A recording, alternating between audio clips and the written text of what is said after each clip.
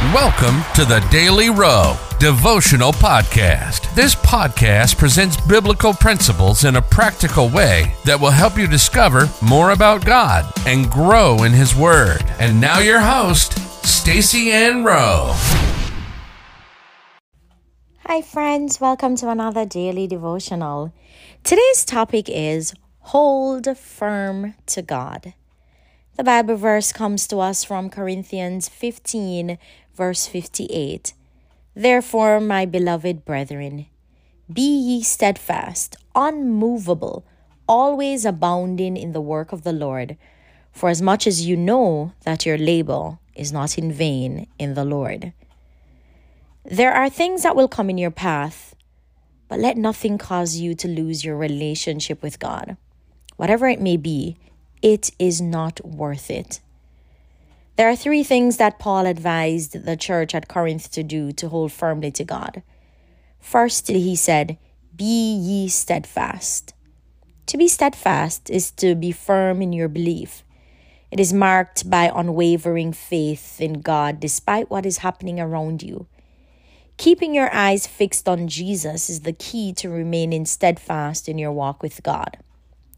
When Peter was walking on the water, he wavered in his faith because he took his eyes off Jesus and started to look on the boisterous wind, and then he began to sink. Matthew 14, verse 30. Peter's experience is an example of what will happen if we're not steadfast in our faith in God. The second requirement to hold firm to God is to be unmovable. Being unmovable is consistently taking the same action despite facing unfavorable circumstances. Daniel was a perfect example. He was told in Daniel 6 that if he prayed to his God within a 30-day time span, he would be thrown into the lion's den. In response, Daniel opened his window and prayed 3 times per day, as he did before the decree was signed. Daniel held on to God because he treasured his relationship with God more than his own life. The third requirement to hold firm to God is always abounding in the work of the Lord. That means never stop growing in your relationship with God.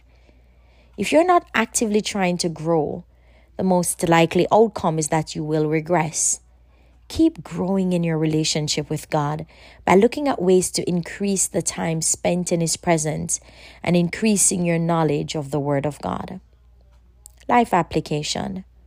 Hold firm to God by fixing your eyes on Jesus, consistently taking godly action, and pursue continuous growth in your relationship with God. Let us pray. Lord, keep me grounded in you.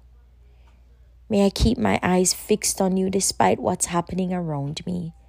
In Jesus' name, amen.